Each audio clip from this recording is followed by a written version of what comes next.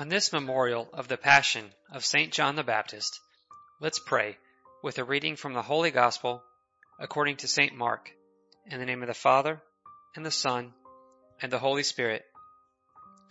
Herod was the one who had John arrested and bound in prison on account of Herodias, the wife of his brother Philip, whom he had married.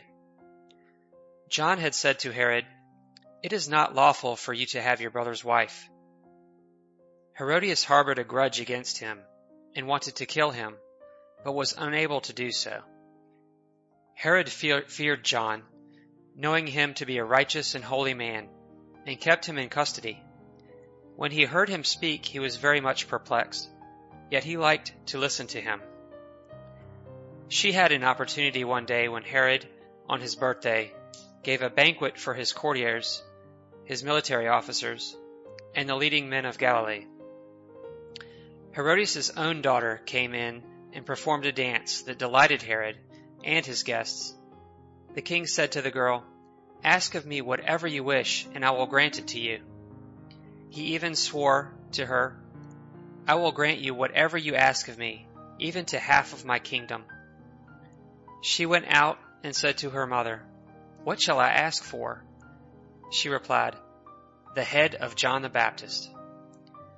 The girl hurried back to the king's presence and made her request, "I want you to give me at once on a platter the head of John the Baptist." The king was deeply distressed, but because of his oaths and the guests, he did not wish to break his word to her. So he promptly dispatched the executioner with orders to bring back his head.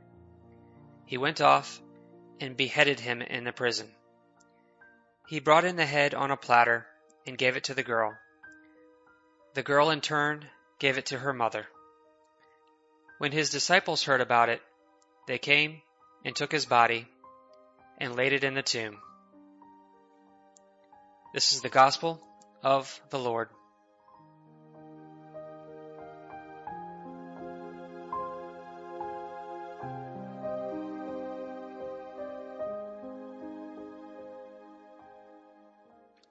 Here's a piece of advice for today, and it goes for me, for you, and for all your loved ones.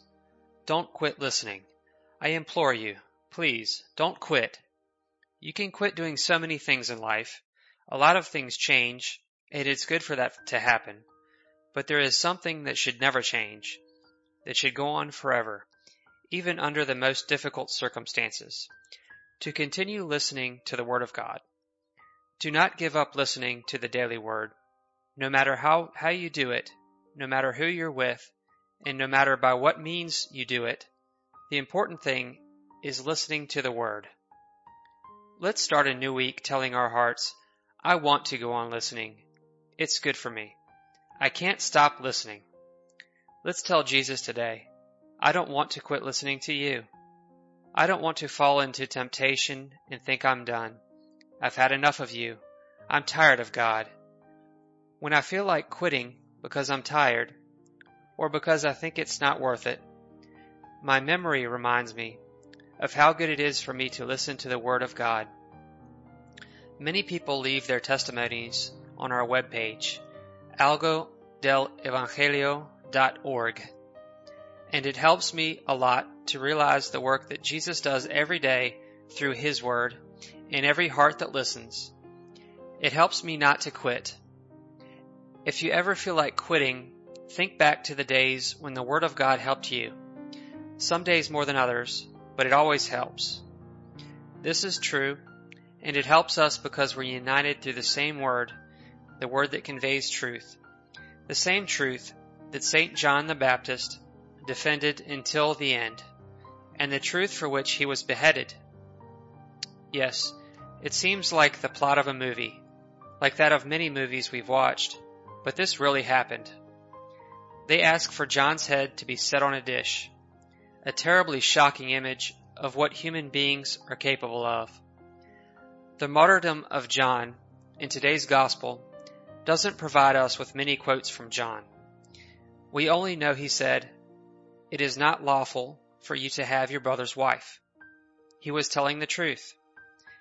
However, the rest of the Gospel story is full of words from other people, lies, tales of cowardice, deceit, vendettas, false oaths, words of hypocrisy and vanity, all of which end up killing the truth.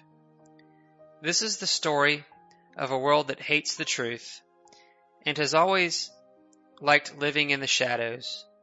From the very beginning, this has always been the case, and has become even more so since the arrival of Jesus, who is the very personification of the truth. This is the way cowardice acts in our hearts when we don't dare stand up for the truth, or when, spurred by anger, we end up sacrificing some of the truth. In contrast, the passion and martyrdom of St. John the Baptist mirrors the weakness that's in this world and in our hearts, both of which have a hard time accepting the truth and taking the risks this entails. How hard it is to find people who are prepared to risk everything for the truth. How hard it is to find Christians willing to die and sacrifice their lives for Jesus and who aren't afraid to speak out to defend him. There are many good people in the world. There are many good people in the church, but only a few who are willing to embrace the truth in all its dimensions until the end. His truth, Jesus' truth, this life's truth. It's very easy to be like Herod, to behave like Herodias and her daughter, like the guests who attended that birthday party, or like the guard who complied with an order. It's easy to refrain from taking risks and to be silent witness to the dishonesty, corruption, adjustments, falsehood, and deceit that may surround you. That part is easy. No one is likely to say a word to you about what is politically correct. But is that really what you prefer? Do you prefer to live comfortably and be remembered as a mediocre person? Or worse, not to be remembered at all? Isn't it more beautiful to die for the truth, to die for Jesus, leaving something greater behind, something that will last forever? May we have a good day, and may the blessing of our merciful God, the Father, the Son, and the Holy Spirit descend upon our hearts and remain with us forever.